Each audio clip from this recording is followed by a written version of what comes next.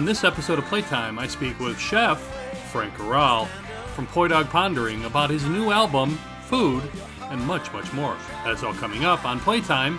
I'm your host, W.C. Turk. It's okay, there's only one like you in this whole world. Take your time, find your place, true to your heart, do it your own way.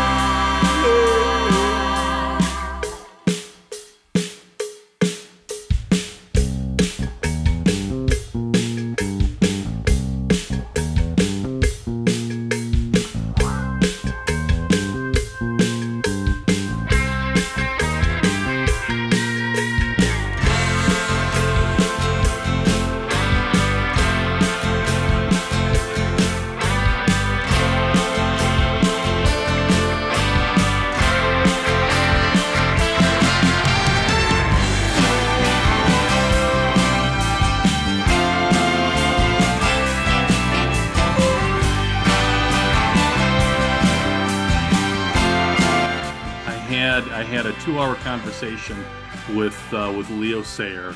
Did he do that? You Make Me Feel Like Dancing? Was that his track? He did, and one of the things that came out of that, and he just sent me, he's got an unpublished memoir, and he wanted me to look it over. But one of the things he said in that conversation, which he claims he's never said anywhere else, and I haven't been able to find it anywhere else, was that Jeff Porcaro also played on that song, Grammy-winning song. You got a cute way of talking. You got the better of me. You just snap your fingers and I'm walking like a dog hanging on your lead. I'm in a spin, you know, shaking on a string, you know. You make me feel like dancing. Wanna dance the night away. You make me feel like dancing. Gonna dance the night away. One of the revelations that came out of that was a mistake. They were riffing off something that the two of them had heard coming into the studio that morning, and just kind of playing with the sound and the vibe and the rhythm and jammed, and the engineer happened to catch it. And 2 weeks later, he said, all you need to do is pull in some background vocals, add some horns and here, and that's your single. And that's how that song came to be. Wow. Yeah, it was. I was just listening to it the other day on a drive, and I was like, "Wow, this song is so good!" I hadn't heard it in a long time, and it was just it was really refreshing to hear it again. And I'd forgotten all the places it went during the course of the song. And his new stuff is really good as well. He's sort of taken on this greater, richer, more progressive sound that is far and away very different from what he used to do. He talks about the Occupy movement and gets into the environment and even dabbles in a little bit of hip hop and rap. So at 74 years old, this guy's still going strong, man. Anyway, I just love that story. The Hawaiian poi dog is an extinct breed descended from Polynesian dogs, a spiritual protector for indigenous Hawaiians. Today, the term poi dog affectionately refers to mutts, or mixed breed dogs, with specific characteristics, including the ability to eat anything, a strong will, and a unique appearance composed of different breeds. We'll get into that more in just a bit. In the early 1990s, a friend of mine told me that there was a brand new band playing down the street at Lounge Axe on Lincoln Avenue named Poi Dog Pondering. A group of us from Rinaldi's restaurant walked the 6 or so blocks after our shift, not once, but on numerous occasions. The band is a must experience because their shows are much more than mere music. They are truly an exuberant experience. I was already well acquainted with the band, having produced one of my all-time favorite albums and one of my top 10 favorite songs ever, Pulling Touch, the sumptuous, visually powerful love song in which Frank Orrall's vocals seem to drift out of the music.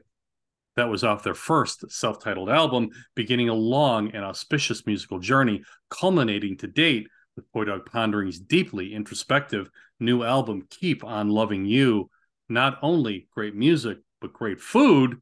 which we will talk about in a bit as well. The websites are pondering.com and platetectonicmusic.com. The aforementioned Mr. Orrall joins me, and I got to say, man, it is truly, truly a pleasure to have you here, bud. Thank you so much. I appreciate it. Happy to be here. Thank you. I could do a series of shows just on Poi Dog Pondering and you, Frank alone. So for the next 16 hours, it's good. No, I'm kidding. But I should mention that there are two significant dates in your future. The first is at Evanston at Space, which is coming up next Saturday, May 20th, and you're going to be doing a solo set, right? Yes, I'm joined with my Paul Mertens, who's also Yeah. in Poi Dog Pondering. He plays Yeah. flute, clarinet, and sax, and Joe Sonnefeld, who also has done quite a bit of recording with Poi Dog. He plays vibes and marimba and steel drum, and with Sofia de Leon Sanchez, who's a wonderful singer and amazing flamenco dancer and musician. So it's a nice little Wow. quartet, that we have, that we're doing a wide breadth of material, like some Poi Dog stuff. Some I have some other musical aliases like Eight Fat Fat Eight and Uh-huh. Palm Fabric Orchestra and Morning Dove. Thievery So we're going to do Record. some of Yeah. those songs as well. Okay. Yeah, Thievery Corp. Yeah. Mhm. Yeah, nice. And then also Aurora, which I mentioned before we began here. A friend of mine is going to go see you guys, Caroline Prezan and her husband, and that's August 26th, the Saturday, and that's an Yeah, that'll outdoor be event. an outdoor show, and that'll be the big expanded orchestra. The 15-17 person Uh, team. by the way, have you been to Space or have you played at Space before? Yes, I've done a few solo shows and a few Poi Dog shows there. We love that room. Okay. It's a beautiful, beautiful Yeah, room. It's a beautiful space, yeah, and great sound, and there's always great music going on there. We should mention this as well. The Point of Pondering private concert series, right? yes, yeah. We've been doing some playing, doing anything from like living room sets to backyard rock and roll parties. So that's been really fun. Yeah, That's got to be a we're going blast. down to Nashville in June, and we're going to play a house party there. And then we're also going to play at Third and Lindsay. Yeah, Nice, very nice, very yeah. nice. I'd love to talk about your journey a bit with Poidoc Pondering, and then the new album, and then let's get into some food, man. Chef Frank, we got to Okay. talk food and music, so we'll do that. Did you grow up in Hawaii? Yes, I did. My father was an astronomer, and his work took him out there, and so Yeah, we I grew up there. Yes, nice, that's very nice. still kind of considered my home. Yeah. Uh-huh. And you didn't think to follow your dad into astronomy? Nope. Yeah. My mom was the guitar player and the cook, and so I kind of followed more in her shoes. Nice, very Yeah, nice, very nice. yeah. But where Mhm. where did you learn to cook, by the way? I think really just by cooking for the band and cooking for friends. I mean, in the early days, we were buskers. We just played on the street for spare change, and Yep. and we traveled across North America for a year doing that, and Yeah. like making like $17 a day. And so we were like learning fast how to feed ourselves for $17 a day. So I think my cooking started there really, and then later I love to eat, and we've lived through the most interesting last 20 years where so many chef driven restaurants have popped up and people doing really interesting stuff with food. So when I go Yeah. out, I just like, wow, how do they do that? And I go home and try to make it. That's what we live very close to Taste of Peru here in Rogers Park, and we'll sample something on Caesar's menu, come back home and tear it apart, and try to Yeah. figure out how to make it so we can just gorge ourselves at our leisure, for kind of pennies on the dollar, but experimenting is fun. So you said you began playing on the street in Waikiki, right? Yes. Yeah. I sort of came up in the post punk scene there in Hawaii, playing Yeah. drums in bands there. And then when I started writing songs, I moved over to the acoustic guitar, and then I just moved out of the clubs and kind of really just playing on the street kind of for fun. We were really into the Pogues and Hmm. Manu Negra and the bands like that. And then so we sort of enjoyed the acoustic playing, Yeah. and then slowly as I began to write more, and I used to make these little home cassette albums on 4 and 8 track, and Yeah. make a cover for them to sell them on consignment in the stores. And those were the first Pondering albums. We did 5 of those before I got signed to Texas Hotel.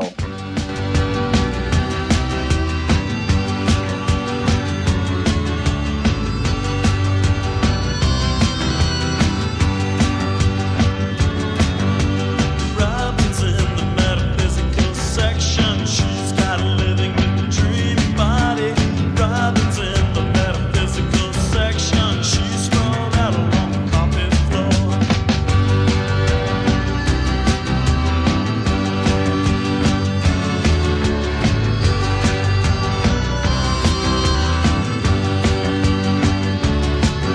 She says my work is like eating cold oatmeal. Yesterday's oatmeal, day after day. She says my work is like eating cold oatmeal, day after day, and she's right.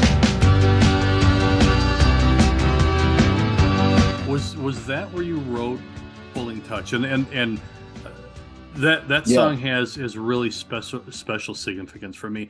First of all, when I was traveling, I went as a witness to the former Yugoslavia and ended up in the siege of Sarajevo, where I met my Wow. wife.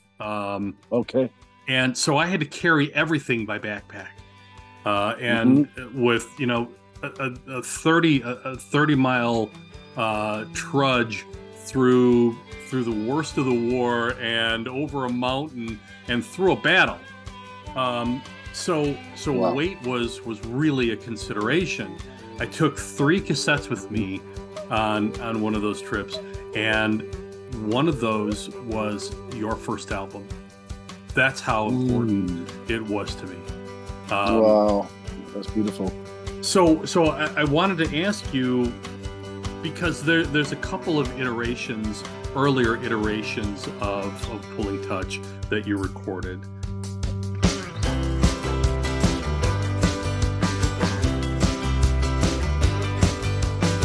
You are a butterfly and my eyes are needles. The cold has your breast and my hand is on fire. Are you resting and reposing? Oh, my veins are pulsing, and nothing can cure me but your pulling touch. And nothing can cure me but your pulling touch. I'll stretch you out and lay alongside you. I'll run my hands along, devour and divide you.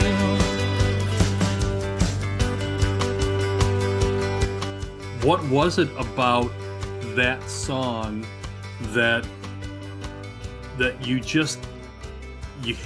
had to fully realize?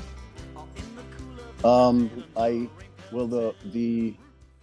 think the very first version was on the cassette. I think it's I forget which cassette it is now. I think it's cassette PDP number 4.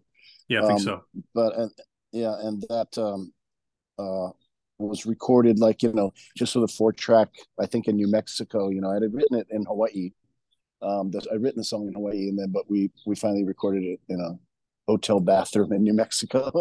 and we met this cello player in Las Cruces, and he played the da da da in the rise in the chorus leading up to the chorus.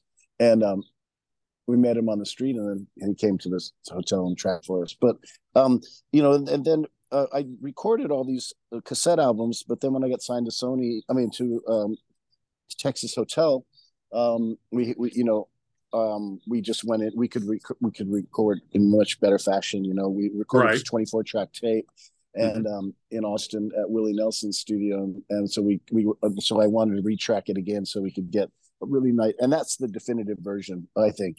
For me, and we have done a live version of it later, but I feel like the one on that first record is the definitive version. A number of songs on that first album show up in earlier EPs. Sound of Water comes to mind right off the hand, and I think, and you can correct me if you think I'm wrong here.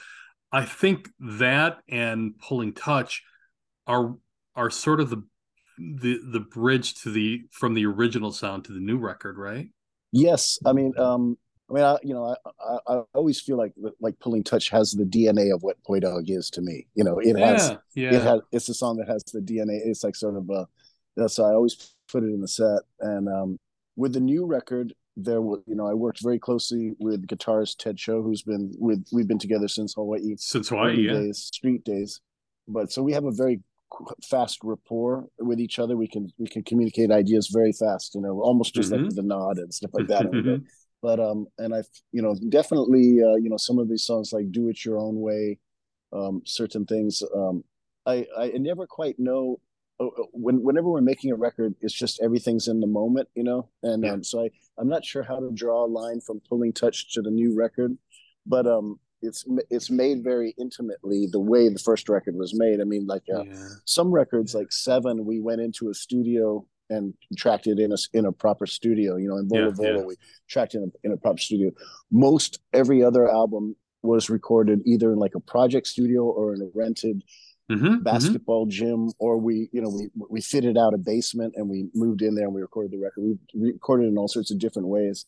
And this one was recorded in Ted's home. A lot of it, he has a loft apartment, and we tracked a lot of it there. And so I think it was kind of tracked intimately, like the first record was. Being very well acquainted with your full discography, your career as a songwriter feels like one long love song. These sort of very intimate, very visually oriented songs like Pulling Touch or Meet Me in the Forest off the new album is a wonderful case in point. Meet me in the forest, take off all your clothes, let me lie with you a while. Meet me in the forest, take off all your clothes, let me lie with you a while.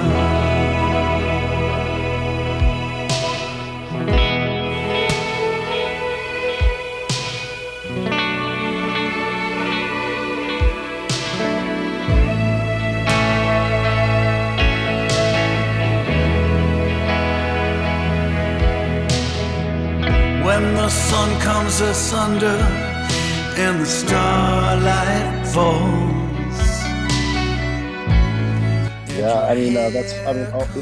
That sort of intimate communication, with somebody that means a lot to you is I always write from first person. I never make up a song. There's no like made up scenario. It's all from actual experience. And the only difference would be sometimes I might write a stream of consciousness, long prose rambles like Jackass Ginger, something like that. That's like a prose stream of consciousness.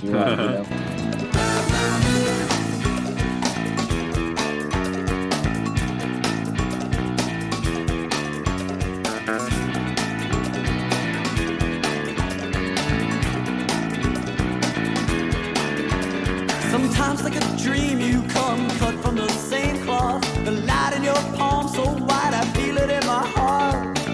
Horse hoof imprint on the saddleback behind of a horse. You come with steam of breath and Caligula's head. To me so lonesome and longing and so unsatisfied. Even all this beauty flooding deep into my eyes. Stop for a moment and listen to the wind. See the tree leaves, the sun they catch and the rustling dim. Breathe deep, fill up with relief. Don't go mad, don't go mad. Breathe deep.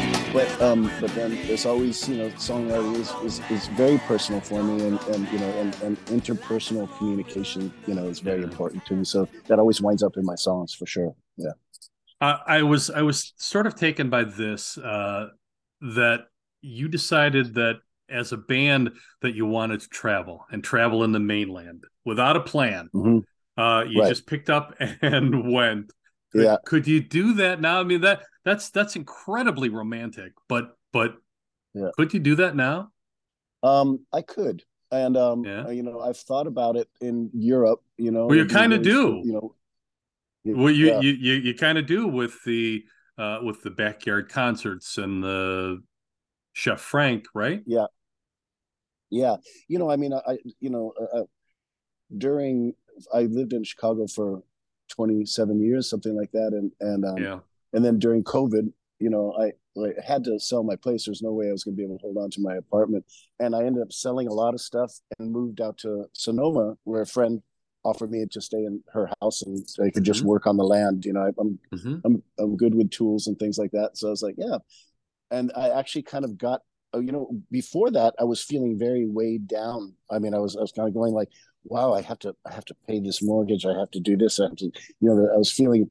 And then when that Yeah. kind of cut me free to where now I can actually, I'm light on my feet right now, I can move Yeah. around a little bit. And so the answer is yes. I mean, I could do it, and I kind of do it with the chef thing.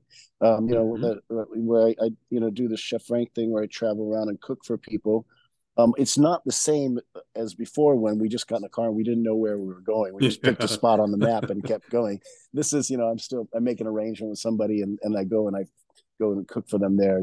But Uh-huh. I don't know that I'll ever do it the same way because we did it hard. I mean, we slept outdoors and stuff. I don't think I'll do that one again. So you landed in San Francisco and met the owner of a record store who would become a really fateful meeting for you and the band, right?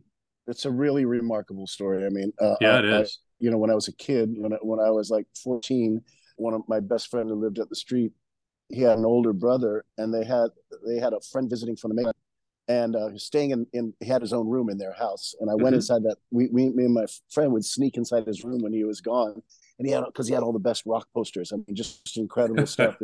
And he had a huge record collection. We'd play his records, and so anyways, that's it. Then I grew up, and then 10, 15 years later, I start making home cassettes Hmm. and selling them on consignment. And I was in Los Angeles visiting my brother, and I went into this well-known record store there, Melrose Records, and very indie record store. And I Hmm. asked them if they would sell it on consignment, and the guy bought three. And then when I came back in to drop off some more, he said, "Hey, I looked on the thing, and I like your cassette." And I looked on it from Hawaii because I used to live in Hawaii. I was like, "Oh yeah, really? Yeah, what island? Oahu? I go, oh, what neighborhood? Hawaii Kai." I go, "Me too. What street? Makaweli." I was like, "I grew up on Makaweli Street, Wow. and then where were you? Makaweli Place." I'm like, "Are you the guy with the rock posters?" And that guy was the guy who's we snuck in his house, No and kidding. watched it, looked at his rock posters. That's that guy, and he was working in the store. He was buying the Point on cassettes, and Uh-huh. then later on, he and his partner opened up a record store, and then they became a record label, and Right, they had right. like Henry Rollins and Vic Chestnut and stuff like that on it. And they asked me if they asked me to sign a contract with them. So that's how that Uh-huh. happens. Very, yeah, very fateful. I mean, unbelievable to me that the way that worked out. Yeah, you guys sort of Very, bonded over this great Scottish band, Orange Juice, right? yeah, yeah, that's right. Yeah, that was so. Now we're I was one of friends, those. I was one of and those guys with that huge record collection. yeah, yeah, nice. Yeah, I was, now I'm friends with this guy. I'm selling the cassettes, and I walk in one day, and I go, and I really love Orange Juice, the Scottish pop Yeah, band yeah. from the '80s, and so they had a new single out called The Bridge, and I was like, I picked up a copy of The Bridge, and Rolling Stones Undercover of the Night. There was a 12-inch remix of it. I bought that, Uh-huh. and I Uh-huh. brought him up to the counter, and he says, I'll sell you these, but I'm not going to put them in the same bag because he was like such a orange juice fan that he didn't want the Rolling Stones records to touch it. Wow, wow. But you guys sort of I'm going to go out on a limb here a little bit. You guys sort of have a little bit of their guitar sound.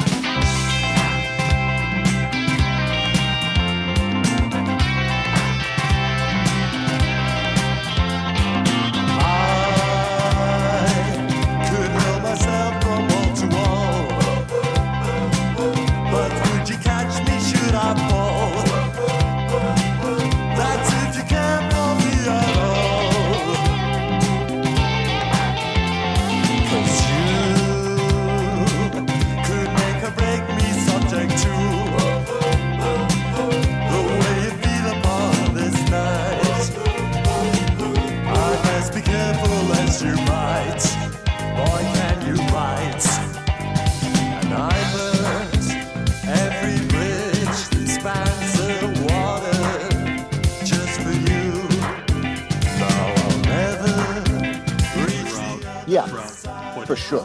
Yeah.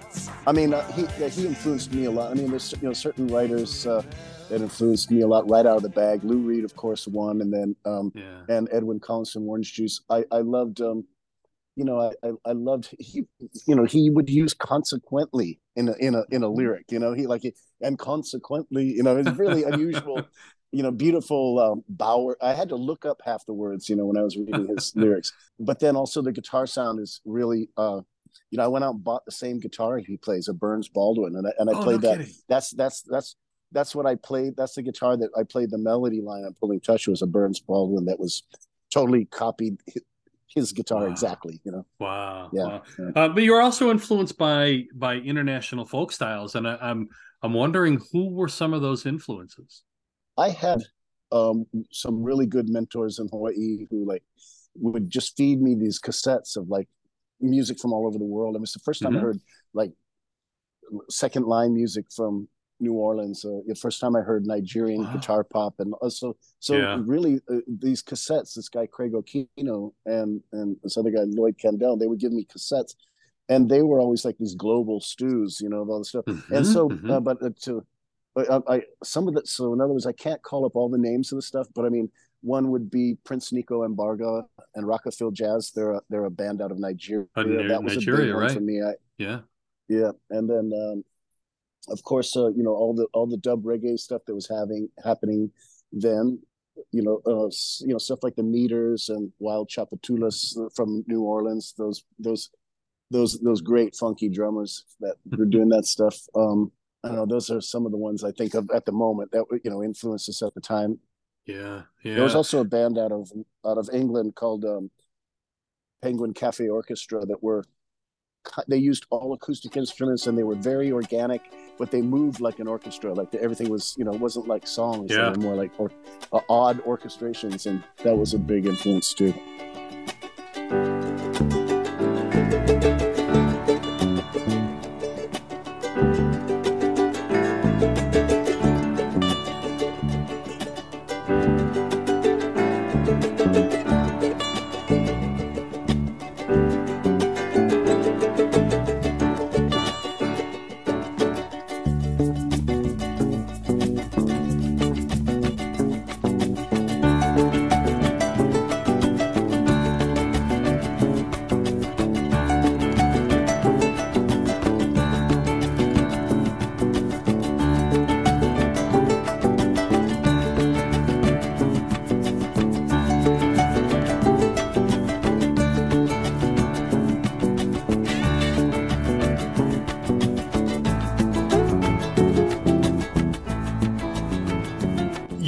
You passed through Austin on your way up the East Coast, and then you returned to Austin in 1987, right?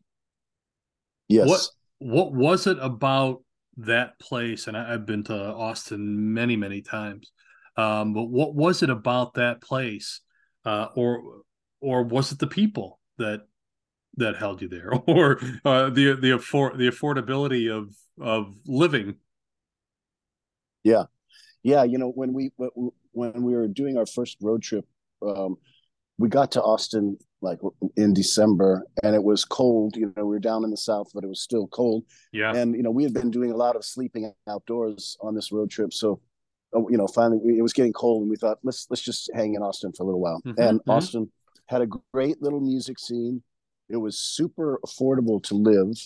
Almost everybody seemed like played in a band, and Yeah. and Yeah. there's always a backyard party going on at somebody's house. It was just a very gentle, easy town. And we were Yeah. there for 2 months. So we actually got to know a lot of people and got to know a lot of players. Mm-hmm. But we continued on with our trip. We wanted to get to it, wanted to make it to the East Coast. And we did. We went on for another 5 months or so. Mm-hmm.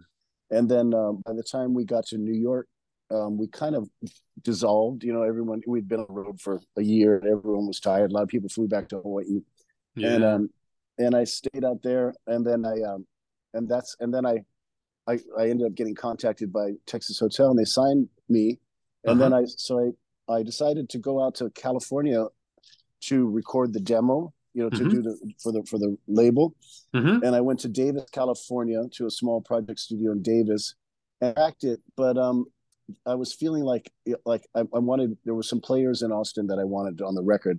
So me and my bass player Bruce, we flew down to Austin and filled out the band with people that we met there. Like, so while we were recording the record, it was just me and Ted and Bruce, really, and Sean Coffey and Abra Moore. We were the ones, the Hawaii crew that were Yeah. recording there. And then we would go out to bars, and we saw Susan Wells playing violin and Max playing trumpet, and we asked them to come in and play on the record. So that violin that you hear on Pulling Touch is kind of like one of the first times we worked with Susan, or the Right. trumpet on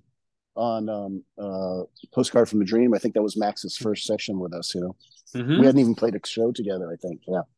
Wow. So Um, Austin, so I mean, that's long ramble on that, but it's Austin just proved to be this really place where you could. There were a lot of great musicians. It was super affordable to live. It was the musicians, really. It was the musicians that drew us there and kept us there. Yeah. then you got a big break opening for Hetch Hetchy. This Mm-hmm. great Hugo Largo meets Public Image Limited type band. Uh, Yeah. and there were a lot of label people there that caught up with you, right? Yes. Yeah. There was a big buzz on that show because Hetch Hetchy, Michael Stipe's sister was in Hetch Hetchy. And Michael Stipe is best friends with that guy, Michael Meister, who signed me to Texas Hotel. So, so Stipe was always Wow. around in the early days. Uh-huh. We were always seeing each other. And so there was a lot of big buzz on that show because of Hetch Hetchy. And then so Uh-huh. so we were there opening up, and they were on the same label, Texas Yeah. Hotel.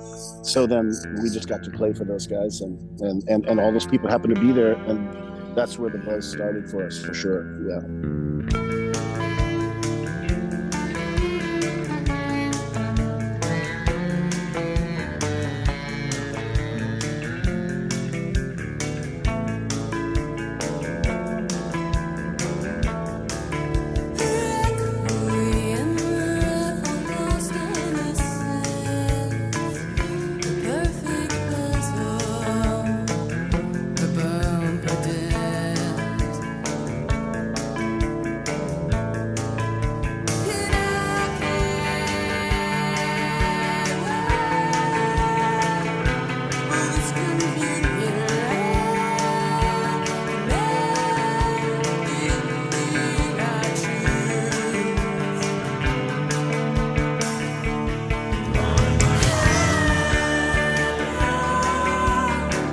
I love this story about you guys that you were kind of courting all the different labels who were in turn courting you, and it came down to who you would sign with was the label that was the label that bought you the best dinner, right? Yeah, that's kind. Yeah, it's kind of a joke, because uh, in those days we really did. I mean, we had six majors, that were wanted to sign us, and then we were going. They were taking us out to dinner, which is yeah, like yeah, how you get to know each other, and they talk, and then they give you the pitch. So Mm-hmm. it became a joke that like whoever takes us out to the best dinner, we sign with them. But it was only a joke. We were really, honestly, we were able, because there were 6 labels after us, we were able to just get the most creative control things in our contract. Like I had a great contract with Sony. I mean, like, Yeah. I mean, like they didn't. Most people were trying to ask for publishing. We refused to give up publishing. I built in the right to make a children's record and an instrumental record. All these Yeah. things. I said Yeah. I want to do this, I want to do this, and we want to make our own videos, and they let us. So we signed with Sony. Yeah. I had a conversation a couple years back with Denny Lane from Paul McCartney and Wings, and we were talking about all of the drama that went into the recording of Band on the Run.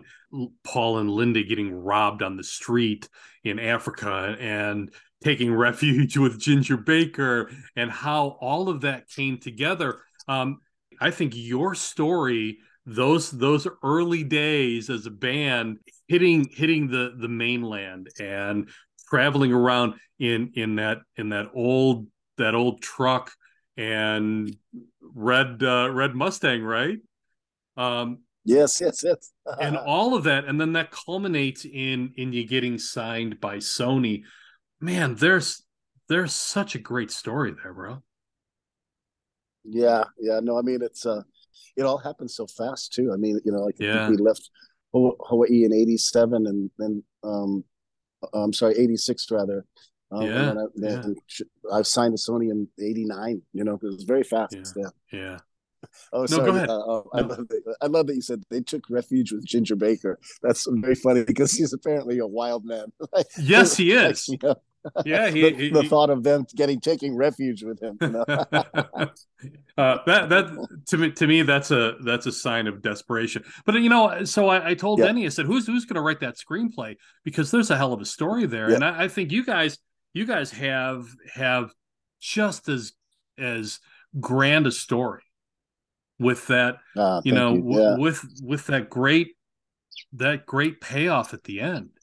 Yeah, Yeah, it's we there was this Frenchman that was traveling with us, a photographer, and he yeah, took pictures the whole way. And he's got great pictures. So I'm yeah. hoping he makes a book. He's talking about it one day. That would be nice.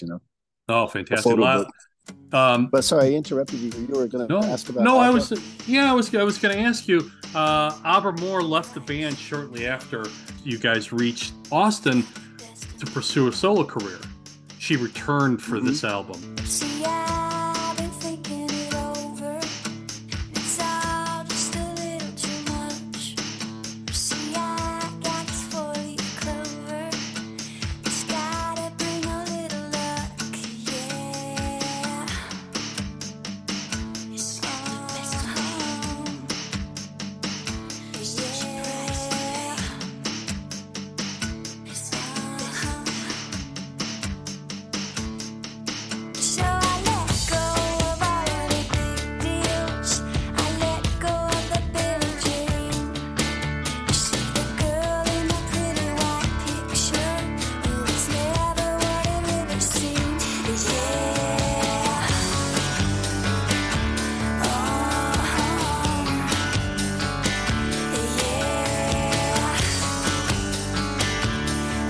How was that initial separation, and what was it like reuniting with her on this record? Well, yeah, I mean, Abra and I are brother and sister. I mean, she not Yeah, literally, but I mean, the bond yeah. is super tight with us. I mean, we with all those people that went on that first road trip when we were Hmm. like eating bread and coffee and sleeping in sleeping bags and playing on the street, and we forged the bond is like there for life.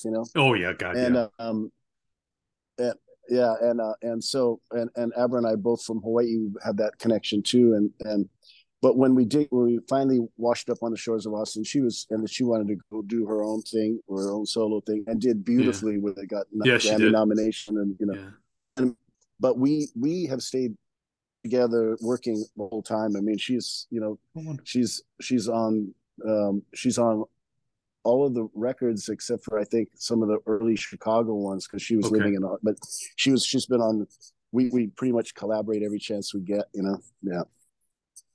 and that it's always wonderful to see her and play with. She has such a unique voice, and I feel like she's like she's part of the DNA of what Poi Dog is to me. Like her yeah voice in yeah songs like "Falling" and "Pulling Touch." I mean, that's the sound of Poi to me. You know, uh-huh I mean, her voice is very important to me. It's like it's really it's part of the DNA of the sound for me. Yeah.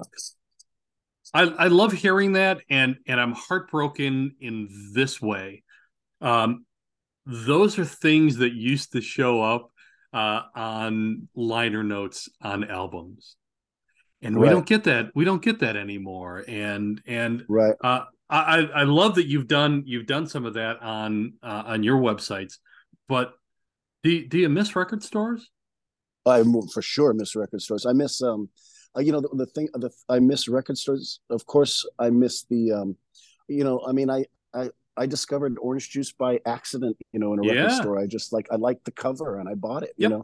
and then I also love when people, recommend stuff, like curation is always an important thing. People who can tell you, you got to listen to this and here's why, and then Yeah. you go home and you listen to it. And I love that. And I also love the idea, the whole feeling of buying a record and taking it home, and Yeah. whether it be a CD or a cassette, even, but a record, because the artwork is much more, Yeah. meaningful. And then you sit with the thing, and you have this personal relationship with the music, Yeah. that I don't feel now with digital streaming, because I just feel like it becomes background. Like people just put it on and it just goes, and they let the bot pick the next song. It goes on a journey or a playlist or something like this, and they're only listening to one or two songs off an album and the thing. And there are things that are wonderful about it. Like I have, like listen to Spotify will go off, on a journey, and then all of a sudden I'm hearing the song going, what is that? Yeah. So I'm Yeah. getting turned on to it. It's kind of like when FM radio, it had that thing where Mm-hmm. you got turned on to things. and then Mm-hmm. and then when FM radio kind of died, then you had this, like, I don't know what you call it. There's the next wave of, like, where you pay for subscription, like Sirius Subscription. radio, Yeah. those things, Right. Right. Right. subscript where there was still a DJ and it was Mm-hmm. curated, and that was, Yeah. that was kind of good. So, anyways, I mean, this, I'm of two minds, because I have been getting turned on to a lot of bands just by accident right now, just by Yeah. Yeah. playlists going on, which has been great. Mm-hmm. Um, but I do miss what music meant to me when you take home a physical thing, and you're physically involved with the music. I still Absolutely. have, I have my turntable up, and I have my record collection. I love to. It means a lot to pull them off the shelf and put them on the player. Yeah, and you're Yeah. you're physically holding that, and if it's an album, it's the size of artwork that you would hang on the wall, Yeah. but that's how I found you guys, was on the strength of the was on the creativity of the cover, and Oh, then cool. just sort of the unique nature and flavor. And as I said, I had hundreds and hundreds of albums and cassettes in my first studio apartment. But it was the unique perspective that those song titles had.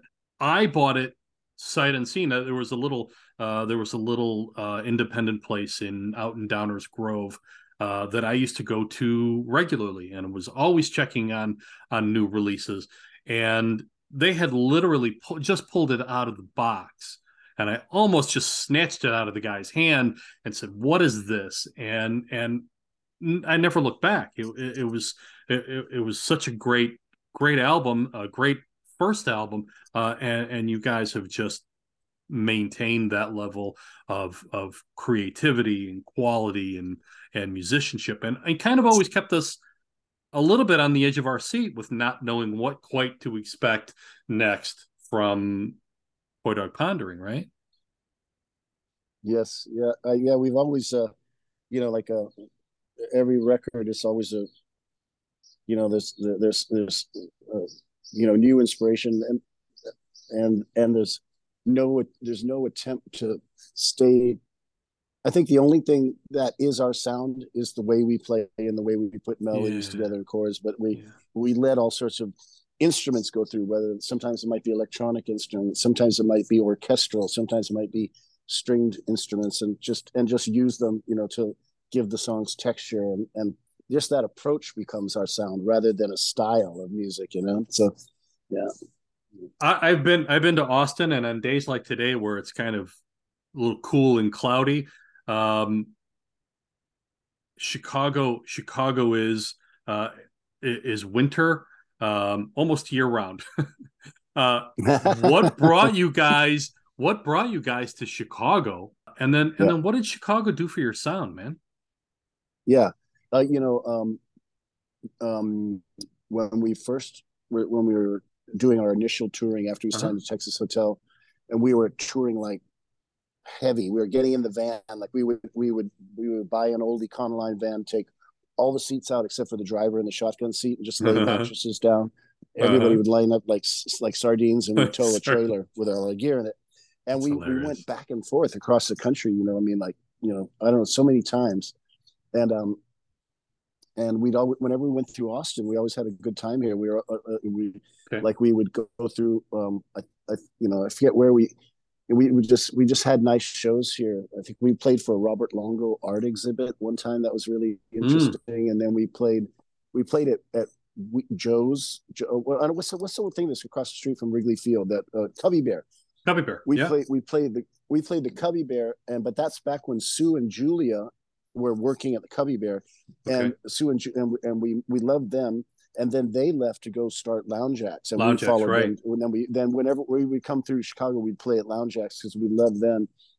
Um, and then we got to open for Throwing Muses at Metro, and we got to see that room and meet Joe Hmm. Shanahan, and we loved that room. And then Max and I just kind of looked at each other one day in Austin. We were like, we felt like having a different experience going somewhere else, and we were like, yeah, let's go to Chicago.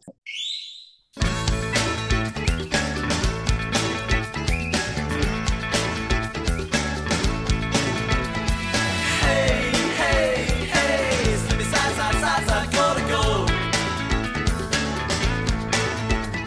A long time gone and a long time past. So soon, so soon. Like luster, how can I muster the faith that I need to see, the things I need to see?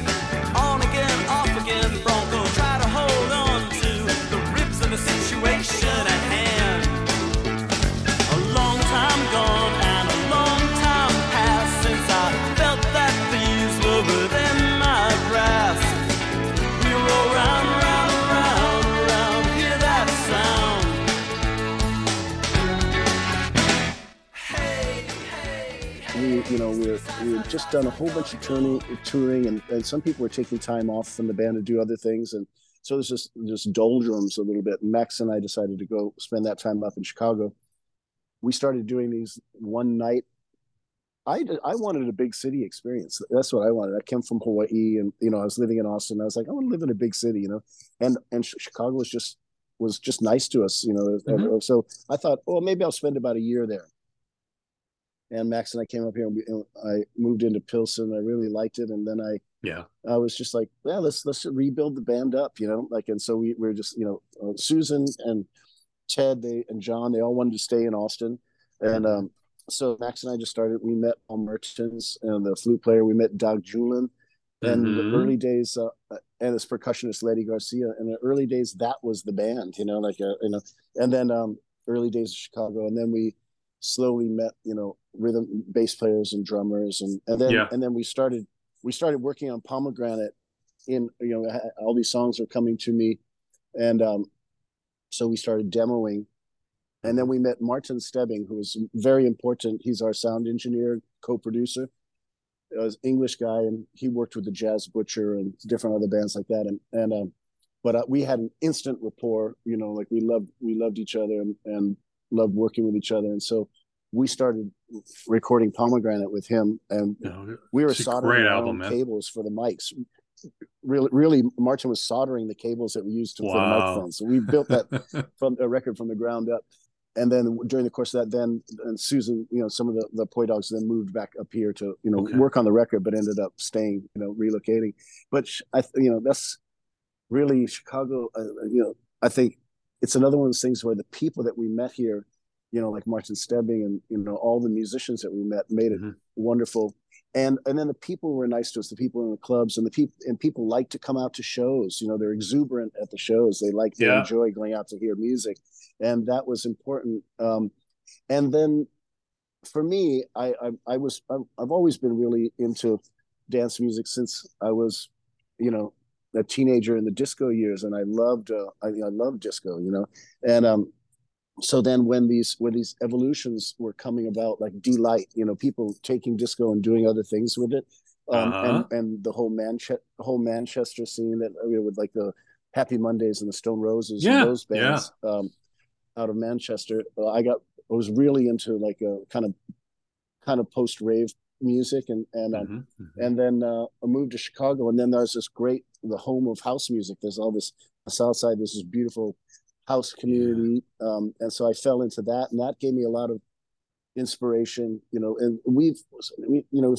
I think we've done a beautiful job of weaving together kind of like Philly disco with the disco strings and stuff like that, with a little bit of electronic elements, and kind of forging our own sort of a groove based music, for some of the stuff. And so that's one of Chicago definitely influenced that. Yeah.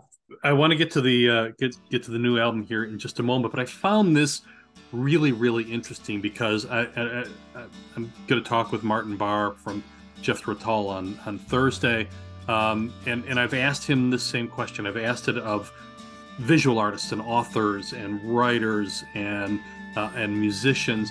So you wrote this. I was meeting once a week with Margaret Firestone, a Jungian analyst who comes out of the music and theater world and was really helping me reach into the subconscious. The lyrics and bare bones for songs like Catacombs, Big Constellation, and Pomegranate started to appear. I'm dusting off the old ghosts now, and they're giving me a run for my money. I'm down here with the skulls and bones, down here in the catacombs, swimming through the blood of years, chipping away at this wall of tears, with no muslin hands to hold me in the dark. I'm left to find the light. Down here in the catacombs, down here in the catacombs, down here in the catacombs, down here in the catacombs. That was really, I found that a very powerful statement, because this is the question I always ask. Where does creativity come from, and where does creativity come from for Frank Orrall? Are you tapping into a river of universal consciousness? Is it coming from some place deep inside of you? Is it all around us? Is it a mix of all those things? Where do you find, or where do you think your creativity comes from? Yeah, that's an excellent question. There's the feeling that I got and get by listening to a really beautiful song. I'm taking apart the lyrics. I'm listening to the lyrics. I'm listening to the emotion. I used to lie on the floor with my headphones on, listening to my records and just like get fully immersed in them. And then an emotional is that all? It's and then also for me, when I was going to University of Hawaii, I was taking like short story and prose, and I was reading all these great poets and writers, and then the same thing of just getting that beautiful. Sorry, my phone just went into low power mode, but that's you're getting that beautiful thing where you're just getting this inspiration with these phrases, and you're being touched by what they're writing about, and you have a revelation, like, that I mean, I don't know what that is, but that sort of light, you know, when something really speaks to you and you just go, and I think that I've always wanted to be a part of that. You know, I've Yeah. wanted to do that. I want to listen to it. I want to create. I want to communicate with people in that, using that sort of Hmm. language. It's kind of like, you know, what, you know, is what separates prose from just a written word, is like that sort of little magic that puts in there where it's visual and where something happens. And so my life's work has been like working like that, looking for those little moments, those phrases, that those descriptions, how you communicate something to somebody to where they feel it in that way. And it can be visually, you know, I can go to, like, I remember seeing Stop Making Sense and seeing what they did, what Talking Yeah. Heads did with their Yeah. presentation to make it really effective. And then I look at that as all being the same thing. And it's ultimately about communicating with other people, Hmm. Hmm. and hopefully sending something that has this certain magic, you know, that, you know, to Hmm. out Hmm. out in the world. And because I know what it feels like to get it when I'm listening to somebody or seeing something or reading something. And I think that that's probably kind of like, I that, you know, that's, I'm always wanting to play with that. And when I'm Yeah. writing songs, I'm really, a lot of times in my head, it's almost like I'm writing to that person with the headphones on the Yeah. floor, you know. I'm that's Yeah. And by the way, that feeling, and I had this conversation with a great author. So I also do a podcast for the Chicago Writers Association. It comes from Latin dance, and it's called duende. It's this internal upwelling of emotion that just and I feel it when I hear music like Pulling Touch, where tears well, and I just get Mm-hmm. this warmth of emotion that almost overcomes me. Oh, that's beautiful. Yeah, yeah. Duende, I've heard that word, but I never knew what it meant. Yeah. Yeah, that's where it comes from. And You go ahead. I don't think I would create music if it wasn't for other people to listen to. You know what I mean? I mean, Yeah, I yeah. love playing songs. I learn, you know, I love just playing songs and coming up with stuff. But really, it's about communication with me. You That know, I think that feedback loop ultimately, is so important. yeah, yeah, And storytelling. You're a rich storyteller in through your music. And I'm finishing up a book right now called The History of Light for the Artist, where I talk about the ascension of culture and what it means to our evolution, our social evolution, our physical evolution. And we're a storytelling culture. And yeah, I think that uh, my theory is that language began rhythmically. So we spoke in these very rhythmic patterns, and we've kind of lost that over the millennia. But we spoke in these very rhythmic patterns, almost rhyming patterns, and there's a musicality to that. There's a natural musicality to that, and so I think music and storytelling have always been one and the same. yeah, And you yeah, you yeah. can look at Wow. yeah, you can look at indigenous cultures who they're weaving nets, these arduous tasks of weaving nets or beating mullet into wheat or flour, and they're singing songs, these call and repeat songs, to help them get through the arduous nature of that task, and Yeah. it builds and creates community. Right. Right. Yeah. Oh my God. Yeah. So Yeah. Beautiful sea shanties and work songs, and yeah, indeed, yeah. indeed. Amazing. So your time is at premium here. I want to get to the new album, and then I want to talk a little bit about food, but do it your own way. I'm missing a feeling in my heart. Time for a It's time brand. for a brand new start, a brand new start.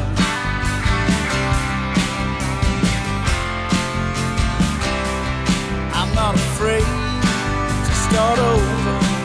I am a stranger to manual labor. I feel alright.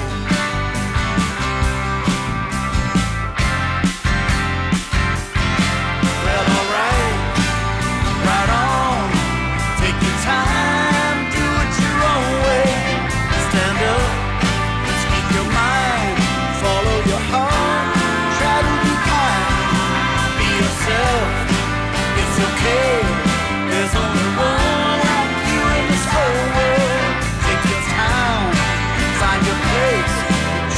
your heart, do it your own way.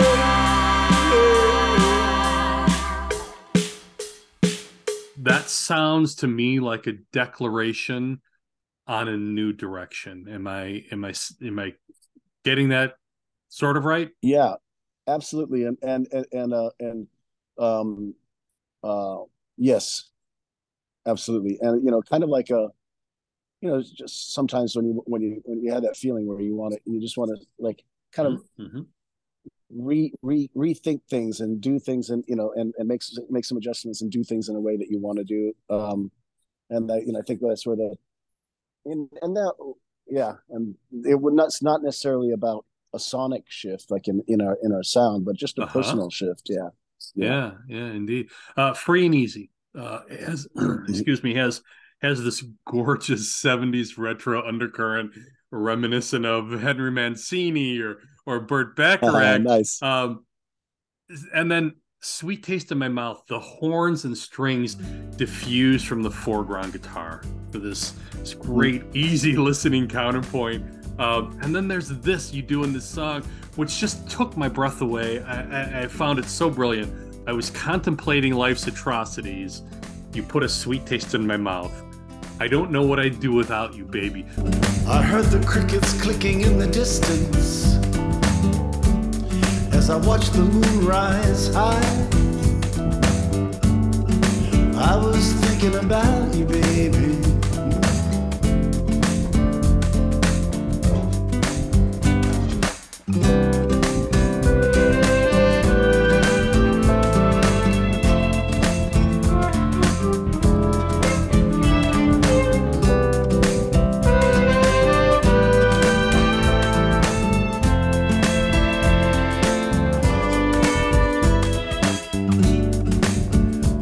Contemplating life's atrocities. You put a sweet taste in my mouth. I don't know what I'd do without you, baby. There's so much in those three little lines that just speaks to relationships and community and all of that. I just can't say enough about that song, man. Thank you. Yeah, it's an important song on the record in so many ways. Uh, I've really gotten into. I spent about 15 years just listening to Brazilian music, from the 70s. People like Okay. João Okay. Gilberto and Jorge Ben and Caetano Veloso, and it kind of put the acoustic guitar back in my hands, where I let go of I got rid of the pick, and I'm now playing more, and also Oh, nice. the color of the chords, because they use all these sixes and sevens and diminished, like these more jazz type chords, and so um that mixed with kind of also what's happened since Pomegranate. When we were recording Pomegranate, we were really influenced by Nick Drake's Brighter Later, and we had this Robert Kirby did those incredible orchestrations.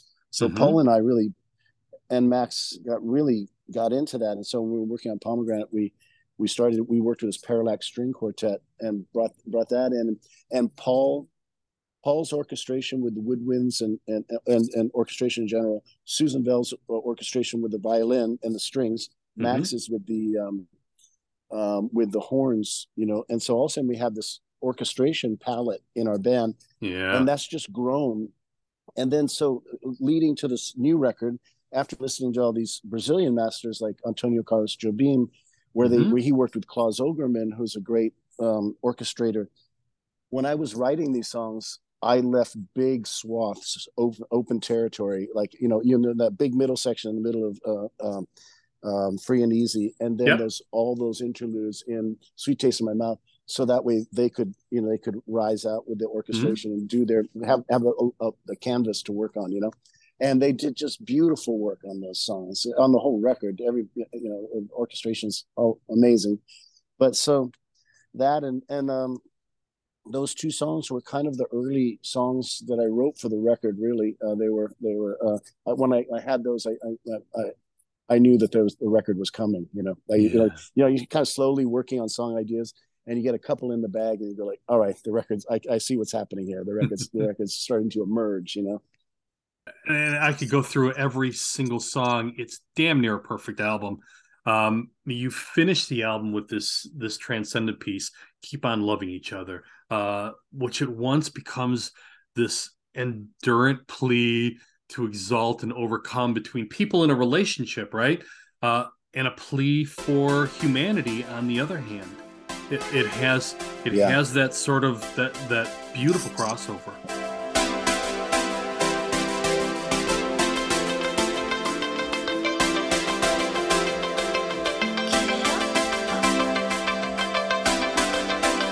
I was distracted, doing some casual research on a glass of wine at the dining room table when you reached over and put your sweet palm on my shoulder. We gotta keep on loving each other. We gotta keep on loving each other. We gotta keep on loving each other. Yeah, we gotta keep on loving each other. Yeah, we gotta keep on loving each other. I was riding my bike in my neighborhood in Hyde Park, and there was just somebody had done this written on the wall, keep on loving each other, and it just really struck me as like a beautiful sentiment to put out there into the world, and then in these sort of divisive times, it felt like a nice title to to broadcast, and then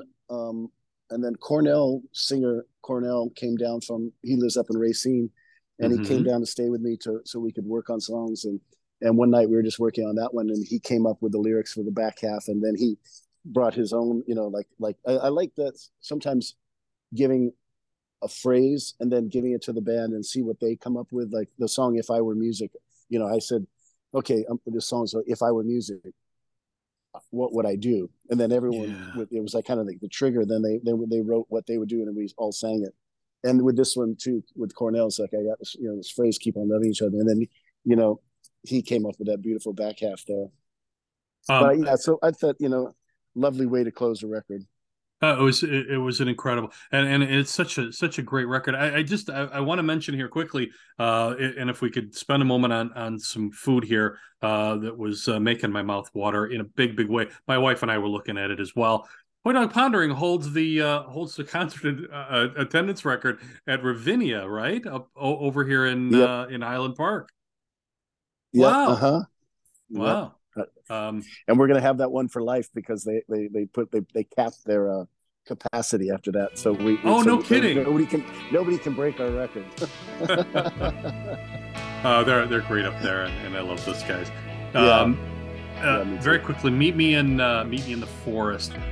This great echo on the guitar that makes it feel like a memory or a fantasy. I'd love a couple of thoughts on that song. I wanna be there with you when your thunder rains. Let it rain all over me.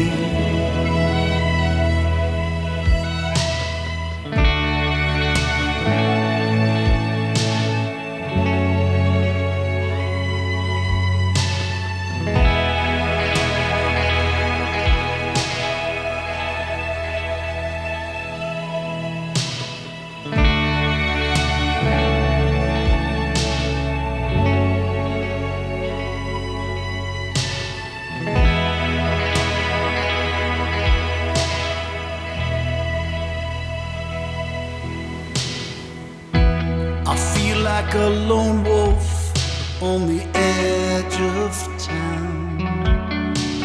Yeah, that one. I got a new guitar pedal called Avalanche. Dog turned me onto it, and then it has this beautiful reverb, and it has a beautiful delay. So, and Mm-hmm. so I was just working that pedal, and then finally I got the sound. It was just like bam, jam, jam, and I was like, and when and it was so atmospheric, and it puts me in the feeling of this mortal coil, Yeah, or yeah. how you say, uh, who's it, Cocteau Twins, and that Right, sort of right. 80s astral, sound. Yeah, And yeah. so then Where the notes sort of trip I over sort of each got, other. yeah, and then the sound started coming, and it felt like it wanted to be really sparse, and Mm-hmm. then it just adds to the feeling of the lyrics, meet me in the forest, take off all your clothes, like it just, like I feel like like it sounds like you're in the forest with that, all that, thing. So and so yeah, the song just opened up really around the sound. It built an atmosphere, and the song almost wrote itself. Yeah. Yeah, yeah. It's a great, great song. All right, Chef Frank. The music and dinner party. I love dinner parties. You write. I love what happens when friends and family come together over food and drink, standing in a kitchen, chopping, talking, sipping wine, preparing, serving. Guitars come out of their cases, and the songs drifting into the night air. A satisfied belly, a dream pondered, and a song in the heart. Do you pick out the wine as well? I don't. I did Okay. early on. I did early on, Uh-huh. um, and then I stopped just because I didn't know I didn't know the legality of it, like me bringing Okay. wine to All right. somebody's house. Uh, Then I meant then I'm becoming like should I'm should you host a I'm bar mitzvah? right. Yeah. So and then I also realized that people really, that's one thing that people love to bring to a dinner. When they go to a dinner party, they Yep. love to bring a bottle of wine, and it's Yep. something that they can share with everybody.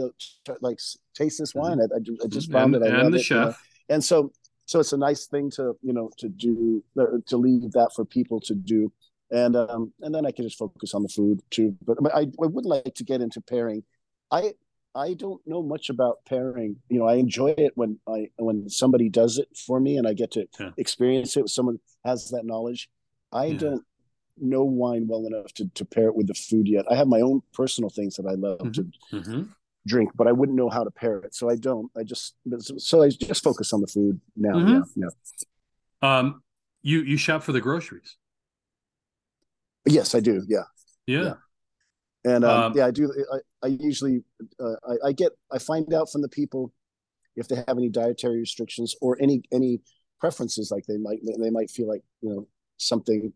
Usually they just give me their dietary restrictions, whatever they are, mhm. and so that lets me know like what kind of zone I go in, like whether I'm working with fish or chicken or beef, Yeah. pork, lamb, or whatever, or vegetables, or just work, and then I decide. I don't decide until the day of, because Okay. weather plays a big factor. Like a cool day in here in Chicago, it changes the way what Yeah. I'm going to Yeah. cook. Yeah. And I go to the store and see what looks good. And I get to know stores. I have Hmm. it good in Sonoma because I have a farmer that I buy directly from. Hmm. And this farmer grows for chefs, so it's all like microgreens and very interesting stuff. And then I Right. have a Right. couple of purveyors that where I can go for like butcher items and things like that. Right. Um, Right. but I also sometimes I'll just go to like like the Whole Foods or Mariano's and just walk Hmm. around the store. I walk out, through the whole store, see what's looking good, get But get inspiration. you're doing the chef thing where you're finding out about if there's any allergies, if there's a vegetarian or maybe a kosher concern. But then you're building the menu from that. Yes, yeah, Yeah. that gives me the sort of the parameters to work within. The weather plays a part, also. Hmm. Yeah, and then also what I've eaten recently that's really turned me on. Like so Yeah. when I moved out to when I was living in Chicago, I was in a second floor in an apartment. I couldn't grill, um, Hmm. Hmm. and now where I'm in Sonoma, I can grill. So I've been grilling with wood like crazy, like every Wow. night, just learning how Yeah. to work with wood smoke and get And so all my chef nights lately have had an element of wood, like wood smoke to it, because I'm enjoying working with that. And I went through a period where I was really loving French food, so was cooking a lot there, and then Mediterranean, and then Vietnamese and Beef Japanese, because bourguignon I you grew up in. make. Yeah. Yeah. Which is Yeah. which is time consuming and a bit complicated. Um, Right. do Yeah. you are there any expectations or gear or cooking supplies that you have to bring as part of your repertoire, or do you find that people have mostly what's necessary to cook some of those dishes? Yeah, they have mostly what's necessary to cook, but I do Okay. bring Okay. I do bring my tools with me, and they're I bring my own knives. I can use anybody's knives, but I love to use my knives, so I bring Yeah. my knives. Yeah. I bring a zester. A zester is one of those things that not everybody has, but super important to Yep. me because I love Yep. getting the lemon zest on the food. A peeler. Everybody has a peeler, but I bring one just because it's an essential. And Mm-hmm. Mm-hmm. I'm trying. I also bring a mandolin, so I can do fine chop Yep. stuff like that. Yeah. And I bring a huge salad bowl because I hate trying to mix a salad in a small bowl. So I bring a big salad. It just Yes, sir. gives me room to work. Um, um, those are kind of my super important Uh-huh. ones. I don't have a lot, but I like to know those. Those are there. And you'll go most And then anywhere other than that, in. Yeah, go ahead. I was going to say you'll go most anywhere in North America and Europe. yes, yeah. Yeah. And the Europe one's kind of a lark. It's just because I'm going out on tour with Thievery Corporation. We're gonna be in Hungary, and so I was like, I'm All gonna right. advertise Europe and see if something comes in. I got one from Croatia came in, so I think I'll be cooking in Croatia. Nice, nice. I've got Yeah. family in Croatia, and I spent a lot of time in Hungary. Budapest is Mm. uh, is it's a great Yeah, city. beautiful. Yeah, it is. It Yeah, is. what a wonderful city. So I should let people know this. Chef Frank .com, or you can email Chef Frank at info@tectonicmusic.com, and I'll post those in the links below for anybody who's interested in that. Your cooking style is Moroccan, Spain, Italy, Greece, Middle Eastern, Mexico, Brazil, Japanese, Hawaii, Vietnam, which I used to work logistics, and Vietnam was one of my countries. Um, Mm. that's tough cuisine, but that's a Yeah, I hell of a palate, man. yeah I yeah, this. I love Vietnamese food. I love Japanese Yeah. food. I lived with a Japanese woman for a long time and learned a lot from her.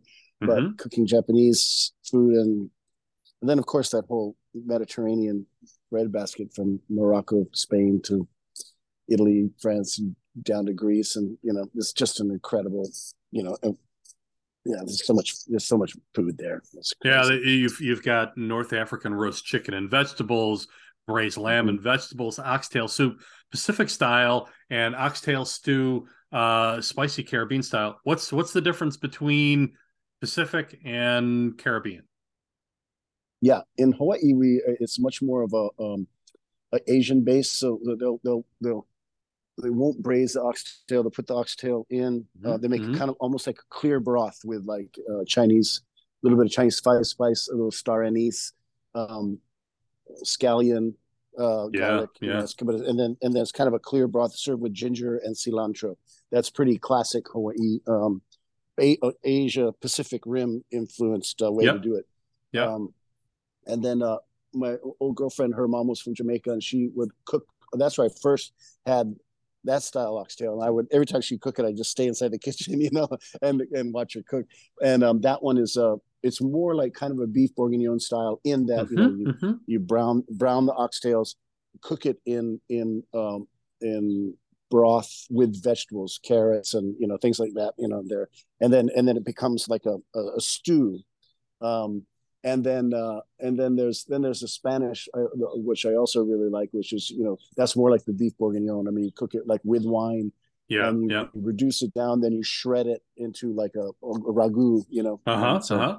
I love them all. I really love oxtail because it's got the collagen, it's got some fat, it's just Yeah, a yeah. luscious meat. Like it's my favorite beef by far. It's my favorite. Yeah. Any Chef Frank cookbooks on the horizon? Yeah, I think I will put one together, and I'm waiting for the moment where I get the key, where I understand what, because there's so many cookbooks out there. What am I going to add to Sure. the canon? I'm not a trained chef. I'm a self. I've just learned, not in school, but I've been learning by paying attention to other people. Mm-hmm, So I'm not mm-hmm. going to bring anything new to the table technique wise, and so the one thing I might be is like a curation of dishes. And I think the one made, I'm trying to think what I can add to the canon of books out there. And Yeah, I think yeah. maybe the one thing that I could add is an approach to cooking to make people who don't cook unafraid of cooking, because so many people tell me, "Oh, Yeah. I burn water. I can't cook to save my life." And and um and I feel like there are ways to look at food and cook food. Like Okay. one thing that really fascinated me, there was a guy, Fernand Point, out of France, maybe in the 30s, and he was a super bon vivant. Like, used to drink like 2 magnums of champagne a day, and Wow. and he had this restaurant called La Pyramide, and he's famous for like the beginning of new French cuisine. Like Mm-hmm, what mm-hmm. would become nouveau, but he was way ahead, and he had this cookbook where all it did was just list the ingredients. A duck, a carrot, thing like this, and because he's like, if you cook, you know what to do with these.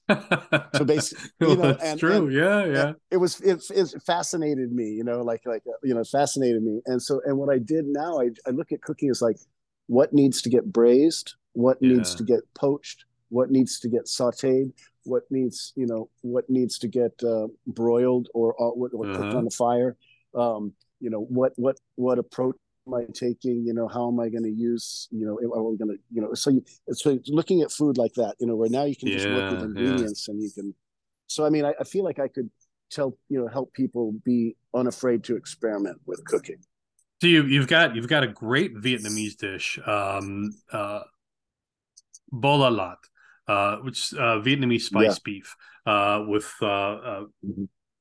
or pork with spicy dipping sauce and fragrant rice. But you also have these great fusion dishes: lamb and chorizo sausage with fennel, which sounds delicious just in itself. Beans and sweet onions in lemon yogurt dressing, and then there's a cool and crunchy Mediterranean feta salad. I can think of few things that would be satisfying on a warm summer day outside with friends. Mm, yeah. Yeah. Let's see, Japanese black cod, North American poached fish and vegetables, smoked trout with watercress, miso poached salmon. My wife was looking at that, and I had to tear her away from the computer. Be, uh, and then there's this because we've done egg dishes for supper on occasion. Bistro dinner omelet, um, which is and shakshuka. My wife makes a great shakshuka, but that's a great dinner dish. Yeah. I love an omelet for dinner. And Yeah, shakshuka is indeed. like, one of those things when somebody made it for me once, and I was just like, wow, where's this been all my life? It's so delicious. And then let's see, starters and snacks here. We've got Frank Special smoked trout dip with cumin pickles and crispy lentil chips. It sounds so delicious. Smoky eggplant pate and naan bread. And I'll post links to all of this um, uh, in the notes. Zucchini ricotta maki roll with toasted pine nuts and basil. So you get the crunch and that salty savory of the ricotta, right? And that wonderful effervescence of the basil, which just sounds amazing. Yeah, that's a fun one. They end up looking like little maki rolls. I got that one from Gordon Ramsay. I saw him do that. Wow, wow. French vanilla bean ice cream. Do you make the ice cream? I don't. Yeah, no, I don't. Okay. Yeah. Okay. Dessert is kind of. It's funny. I'm not. I don't have a sweet tooth, so dessert's kind of like I'm pulling up the rear there. I'm trying to learn how to bake. I just started making like a Spanish almond cake, and I would beg to differ with. I would beg to differ with you on that, brother. Scotch apple knuckle sandwich with nut brittle, tart apples, and Scotch drizzle does not sound like amateur hour for desserts. That's hardcore, brother. That's a good one. I like that. I like the name of it, Scotch apple knuckle sandwich. And deconstructed cherry pie in a cup. Another winner there, man. Yeah, that's a super easy one. I just get cherries and hit them, and then warm them in the saute pan, and then put pastry, puff pastry, cut them into squares, and do that up, and then just stick it in there like a cracker, to eat with the cherry stuff. Super easy, but it's delicious. I can tell you, I think I gained about 10 pounds just through this conversation alone, man. Frank Orrall performs Saturday, May 20th, at Evanston Space for a Poi Dog Pondering solo, and at Aurora at the River's Edge Saturday, August 26th. We've already sold 2 tickets to that, man. Poi Dog Pondering's latest solid, near perfect album is Keep On Loving You. The websites are poidogpondering.com and platetectonics.com. Thank you. Thank you. Thank you. Thank you, my brother. Thank you for the beautiful questions. I like it. Just so wonderful to interview with you, and I just love your grasp of the music and what we've done. It means a lot to me. Yeah, well, thank you so much. I've been a fan from the beginning, and I'll continue to be one. Well into my golden years, brother. As long as you keep making music, I will be there. All right. Thank you. Thanks, Frank. And my thanks to Frank Orrall. Check out the new Poi Dog Pondering album, Keep On Loving You. And thanks to you for listening. A link to Poi Dog Pondering and Chef Frank are in the notes below. If you like this podcast, please feel free to share it and click the subscribe button for notifications on future programs and guests. For Playtime, I'm W.C. Turk. I love you more than you'll ever know. It takes time to let it show. And if you want to get next to me, you gotta be ready and willing to be free and easy with me.